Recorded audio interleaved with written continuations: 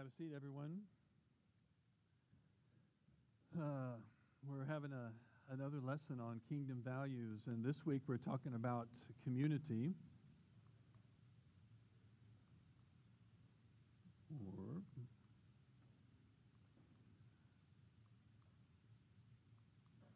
I'm clicking.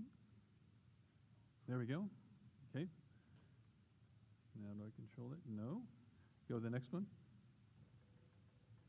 All right. On December 27th, our son and daughter-in-law who live in New Zealand brought some new life into the world. And this is Lola Bro Pierson. Isn't she beautiful? See if I can, this is working now. There we go. I could put a lot of slides of Lola in here. There she is again. She's gorgeous. Well, on the 8th day of her life, Lola had some real issues.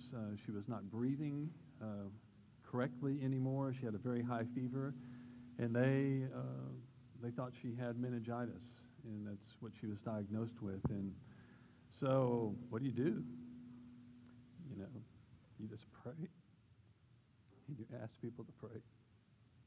And we asked people in Australia and New Zealand and Peru and Mexico and South Carolina and Louisiana and California and Arizona and even Arkansas. Everybody we knew, we asked them to pray.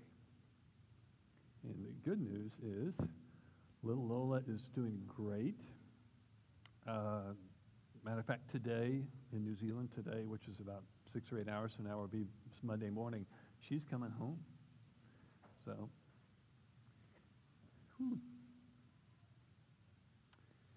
community this is an example of beautiful community. People coming together in the name of Jesus to care for a scared family and to care for a little baby. It's a beautiful thing. While we were, my wife Dee Dee is there in the left. She's still over there. She's coming back on Wednesday. The couple on the left is Chris and Melinda Miller. The couple in the middle is Steve and Jill Rain. They were our co-workers in New Zealand when we planted a church together, starting in 1987. The first couple we met and shared Jesus with is the couple on the right, Bruce and Linda Coral. He's got an Arkansas beard, if you notice that. And so we worked with these people for over a decade. We worked, we laughed, we cried, we argued, we fought, we challenged, we grieved. We worked through a lot of tough stuff. And for 37 years, Jesus has brought us into a really great relationship. And it's an example of community that's just significant, life-changing, to have those kind of relationships for that long.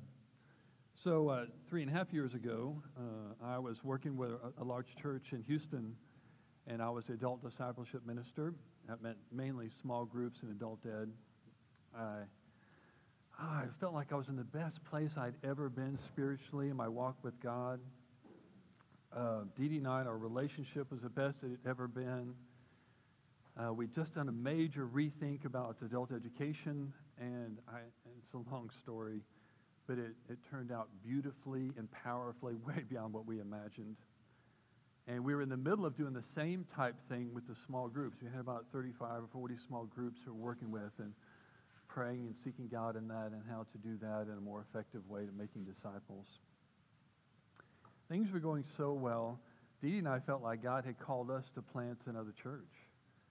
So the northwest area of Houston is going to add another 1 million people in that corridor. And we wanted to plant something different, something that would really be more focused on people who don't have a religious background and that kind of thing.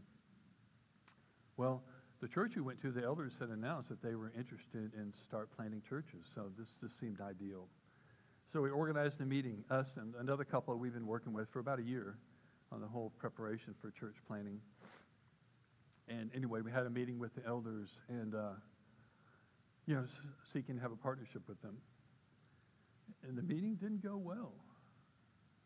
A couple of the elders just about accused me of trying to split the church. And I'm like, split the church? I have no desire to split the church. And matter of fact, I don't think many of our members would actually go to the church for a planting because we're designing it differently. And the meeting went on, and Kyle and I were both just like, what is going on here? And it ended, and it was just painful. It was a little bit disillusioning as you're walking away from them. So waited a week, and 2 weeks, and 3 weeks, and finally 4 weeks later, they wanted to have a meeting, and they said, okay, we're not going to church plant anytime soon, and we're going to eliminate your position off the staff. Like, what? Where did that come from? And we were having financial problems. Houston is heavily dependent upon the oil business. We'd had a bunch of layoffs. We were about $250,000, $300,000 behind on our budget. But I didn't anticipate that. And, I mean, church, what do you do? What do you do when something like that happens? And just ask God, help. Lead us, guide us here. Give us some direction on what you want us to do. And spent some time praying, and I did not want to get another ministry job. I was just trying to get something in HR because my background is teaching, and felt like that'd be a good place to be. And Jessica and Ryan, our daughter and son-in-law, and 3 grandkids have moved up here. And my mother-in-law lived up here in Northwest Arkansas, as well as both of Dee's sisters and their husbands. So we prayed about it, and we felt like God was calling us to come up to Northwest Arkansas. A lot of good things happened then. We had our house sold quickly and profitably.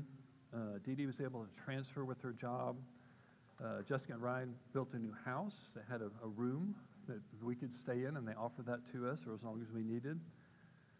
We showed up at New Heights, Bentonville, at the other school, and I think the second Sunday we jumped into a discovery group, and we met some people, and that discovery group became a community group, and people who loved us really well and who we loved a lot. And just a lot of good things happening. I started substitute teaching within a couple of weeks of getting here for Bentonville and Rogers middle schools and high schools, working every day. And then I started Ubering too. A couple months later, just trying to make a little more money on that situation. And it was late night Fridays, late night Saturdays, going down to Dixon Street. That's the only way to make a lot of money, Ubering, is driving drunks around. But anyway, it's a good deal. So a lot of good things were happening. And the transition was blessed in so many ways. But days became weeks, and weeks became months. And I had a few interviews, but not much. And then it became summertime where I couldn't substitute teach, so I'm Ubering 10, 12 hours a day. And I've made up like 20 different resumes, and nothing's happening. And then I had my 57th birthday. And just inside my thinking, there was all of this negative stuff going on. You're never going to have a real job again. It felt incredibly oppressive. So I'm driving a guy, Ubering him to downtown Bentonville, and he had moved here from DFW area. And we were chatting back and forth. He'd been unemployed for a while. And he said, hey, man, there's tons of HR jobs in DFW area. I'm like, okay. So I go online when I get home, and I'm searching all this. And so there's tons. Obviously, there's 5 million people in DFW, so there's a whole lot more going on. And I'm just like, all right, I'm going to go down there, and I'm going to apply for a job, and I'm going to get a job. That was my plan. So I tell my wife about that. She's not excited about that plan. She thinks it's a bad plan. We've just landed here. We've only been here less than a year, and she doesn't want to do that. It doesn't sound very good. And then I share it with Jessica and Ryan, and they were kind, but you could tell they didn't think it was a good idea. And I shared it with our community group. You know, this is what we got to do. This is what I got to do. And they were all very nice, but you could tell they didn't think it was a good idea. But you know what? They were all wrong. So I had to figure it out. I made a plan. I gave God my plan. Bless my plan, God. This is what I got to do. I got to get a job. So one Saturday morning, I packed everything up, a bunch of interview clothing, and had already set up several interviews down there and hopped in my car and started driving down to Dallas area. So I've been driving a little bit, and I get a phone call from my son, CJ, who at that time lived in Dallas. And he said, Dad, I love you. I would love to have you locally here where we can hang out more, but I don't feel like this is a good time. And so I say, CJ, you don't understand. I got to get a job, and all my justifications and excuses for that. And we chatted for a while, and he hung up. About 30 minutes later, I continued driving.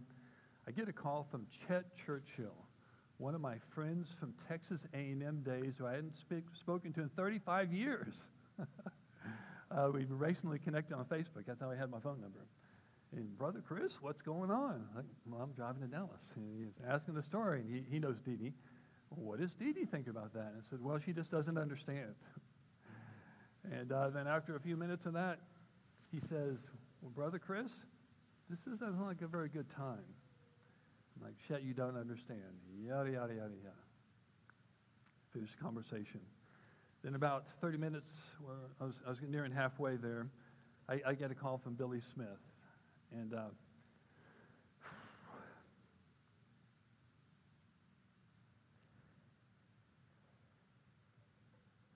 Billy loves me well and his family.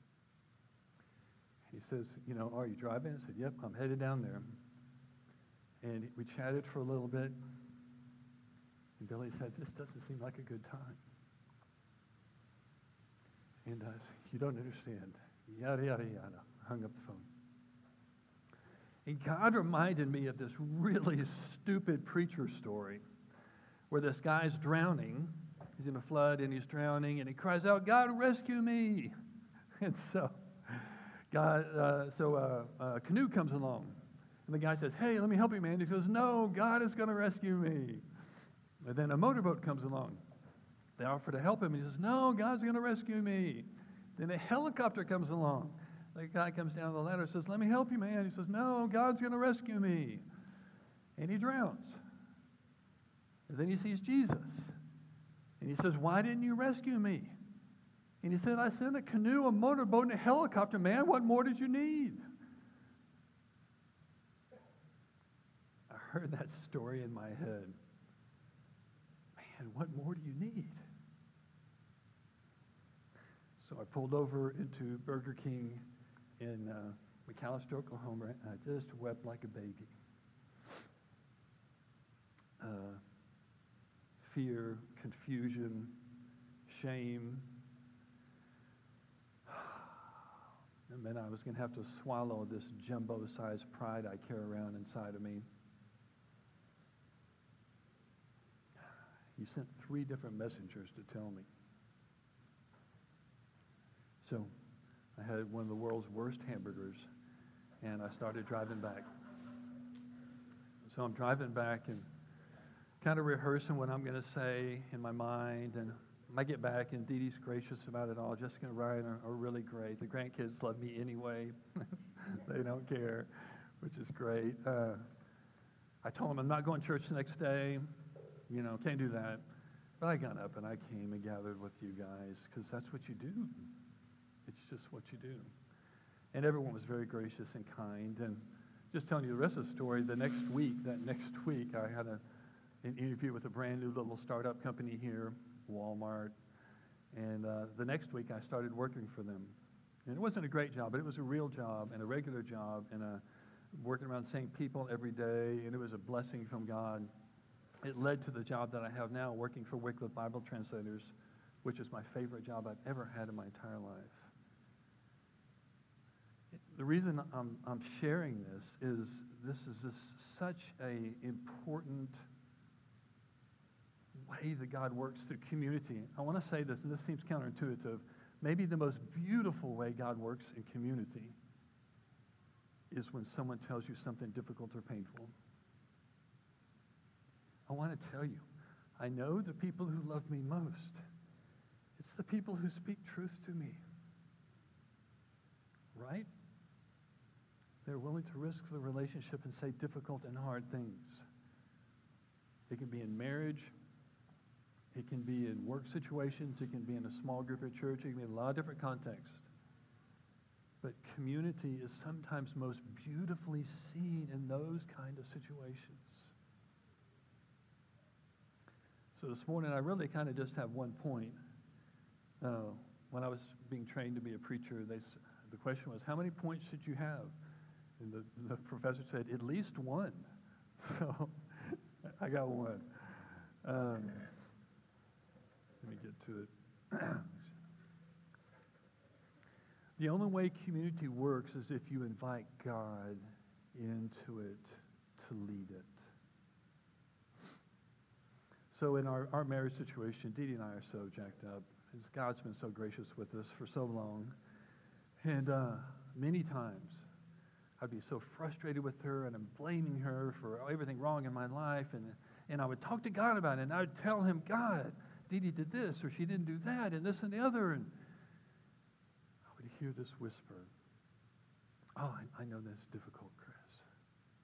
I love Dee Dee. And I want you to love Dee Dee like I love her. Like, oh, gosh, how do I do that? And in coworkers in ministry, I mean, we've gone head to head. One time I felt deeply betrayed by a coworker, some things that he did. And you go to God and you tell him about it. God, this person did this and they said this and they undermined me and they lied about me and said something that was untrue. And what does he say? He didn't say, well, get rid of that loser, Chris. He would say things like, oh, Chris, I know that's painful. I know that's difficult. Please forgive them, just like I forgive you. Please forgive them and love them. And I've been in many, many small groups. I figured out the first one was 1979. That's before small groups were a thing. And probably you don't have a situation, but I've been in small groups where people are imperfect. Sometimes they don't commit well. Sometimes they don't follow through. Sometimes they're unkind, et cetera, et cetera. And every time as I matured more, I would take that to God and I tell him just about how my small group was really not doing very well. And he would say this same thing. Oh, I know that hurts when someone lets you down. I know that's painful. I'm with you. I know what it's like to be let down. But I love them so much. And I want you to love them too.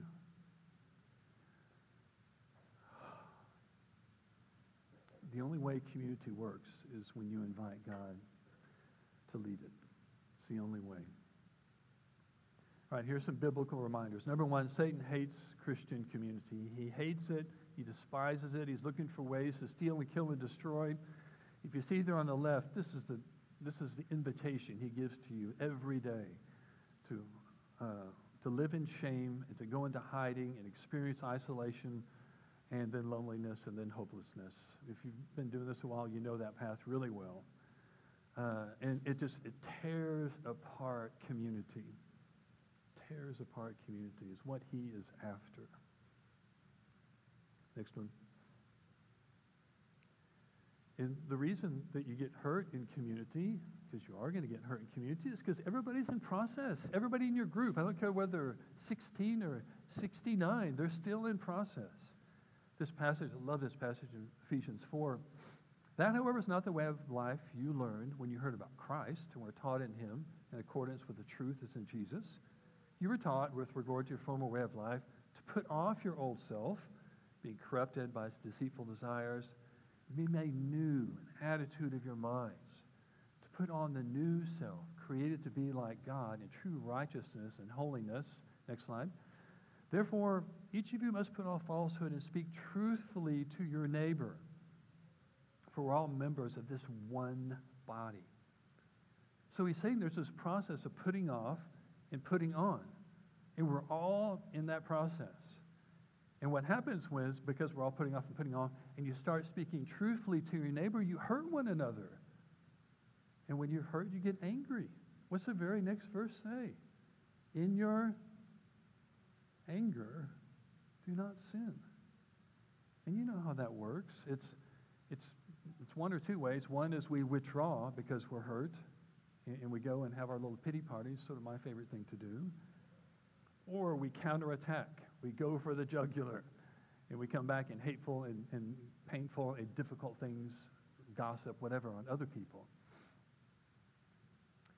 In your anger, when it's painful, don't sin. Don't let the sun go down. Deal with this stuff immediately, which just looks a lot like forgiveness and loving people. All right, next one. This guy came up with these phrases back in 1962. I can't remember his name. He's a sociologist. Forming, storming, norming, and performing. And this has been shown over and over scientifically, you bet. But it's marriages, and it's workplaces, and it's small groups, and it's everything. Forming is that, honeymoon stage. Forming, getting to know each other, more information, what are we going to do together, this, that, and the other. Storming is when we're a little more real with each other, or a little more honest with each other, and we begin to see people and their flaws, and they say things they shouldn't say, or don't say things they should, etc., and storming starts.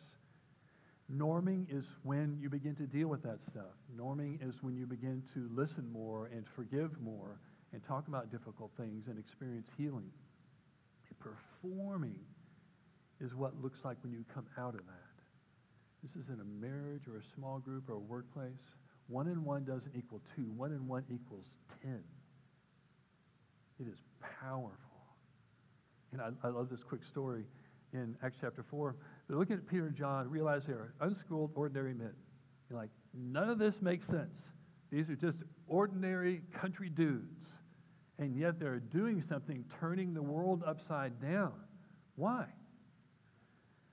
They took note that these men had been with Jesus. That's performing. People who have been hanging with Jesus. All right, last one here. The challenge in this, and the goal, is not to show up to a generic church service. I'm glad if you came today. But this is very little community. The challenge is loving flesh and blood people. When I made a covenant in 1982 to Dee Dee Bro, it was to a flesh and blood person. She was a real person. I didn't make a commitment to marriage. That was too easy. I made a commitment to a human being. And that's brought all kinds of challenges and all kinds of beauty beyond measure. If you knew us, you would know that, how God works. And that is how things work, right? Billy Smith? I didn't tell him I was going to do this. But you're on the front row, man. So you make a commitment to a human being, and Billy is right below perfect. He's not quite perfect yet. And Pam is shaking her head. But you make a commitment to a human being, and you learn to love and to listen and to understand. And a lot of stuff you don't really care about anymore. And God uses that in special ways. Look at the story in all the Gospels. Look at the followers of Jesus, the 12. They're fumbling, stumbling idiots. They do not get it. Just over and over again. Jesus is about to die, and they do not get what's going on. But in Acts chapter 2, the Spirit comes. And the Spirit is a game changer when it comes to community. He comes, and He transforms them. We say a lot about this. There's one passage from 1 Corinthians 12. Now, to each one, the manifestation of the Spirit is given for the common good. The Spirit comes and it is given to us and in us for the common good. And beautiful things happen in that. There is nothing more winsome than seeing a broken vessel that is filled with treasure. And that is us. And that is our marriages. And that is our small groups. Flawed people, all on process, yet filled with something incredibly beautiful. So beautiful, even the world notices when we live this way.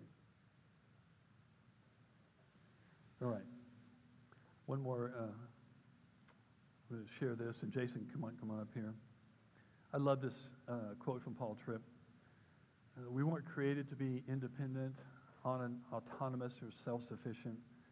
We're made to live in humble, worshipful, and loving dependency upon God, and in loving and humble interdependency with others. Our lives were designed to be community projects. Yet the foolishness of sin tells us that we have all we need within ourselves. So we settle. For relationships that never go beneath the casual. We defend ourselves when people around us are trying to point out a weakness or a wrong.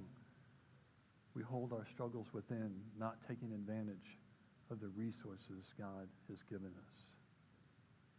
Jason.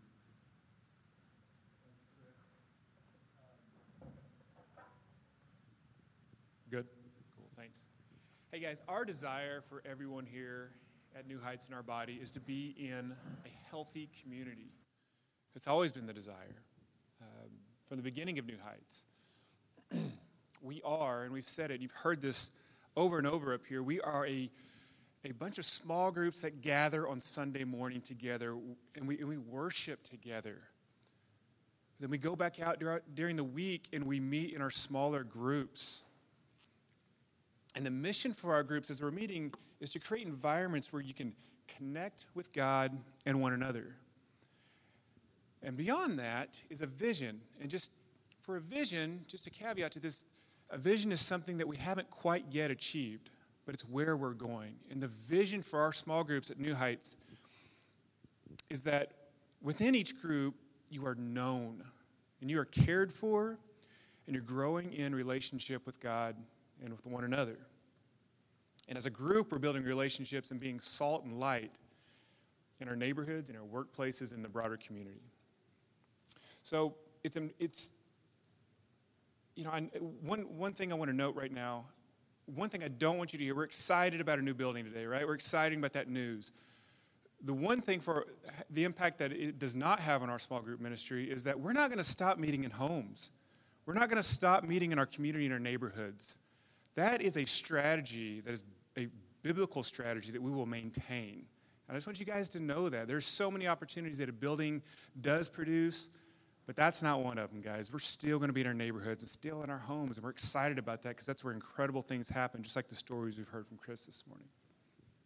So, I've been invited to come up here today because I want to invite you into community, into broader community, greater community. And so I do have a question for all of you, regardless if you're in community or not. So the first one is, this question is for everybody, and I'll unpack this in two ways. So first, my question is, where are you within this mission and vision of our church community ministry? Where are you? So if you missed it, the main place to plug into our church body is not just in these seats on Sunday morning.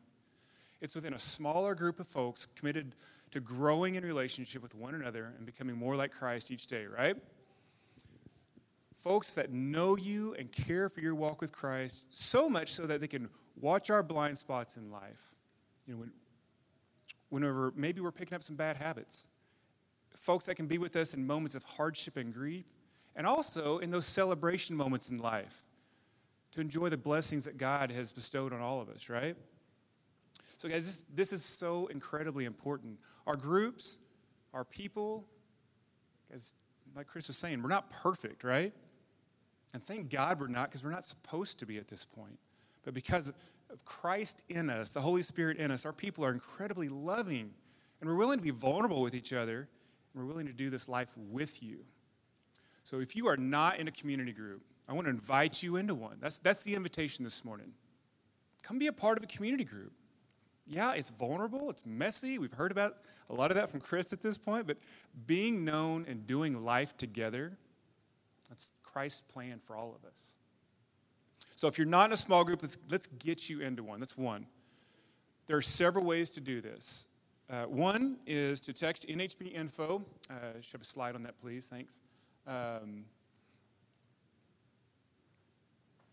Here, there we go. So NHB info to the number 97000. That'll send you a link that you can click on under community, click on find a group, and just fill out that information. I'll be in touch with you this week to talk through next steps for getting you plugged into a community. All right, so that's for folks that are not in community. You can also call or text me or just grab me. That'll work just as fine too, just as well. If you're already in a small group, if that's you, I'm going to ask you the same question this morning. Where are you in this mission and vision of our church community? Where are you at? We're a growing church. Hey, guess what? This semester alone, we have 50 people signed up for Discovery. 50 people. That is incredible. Guess what comes with church growth?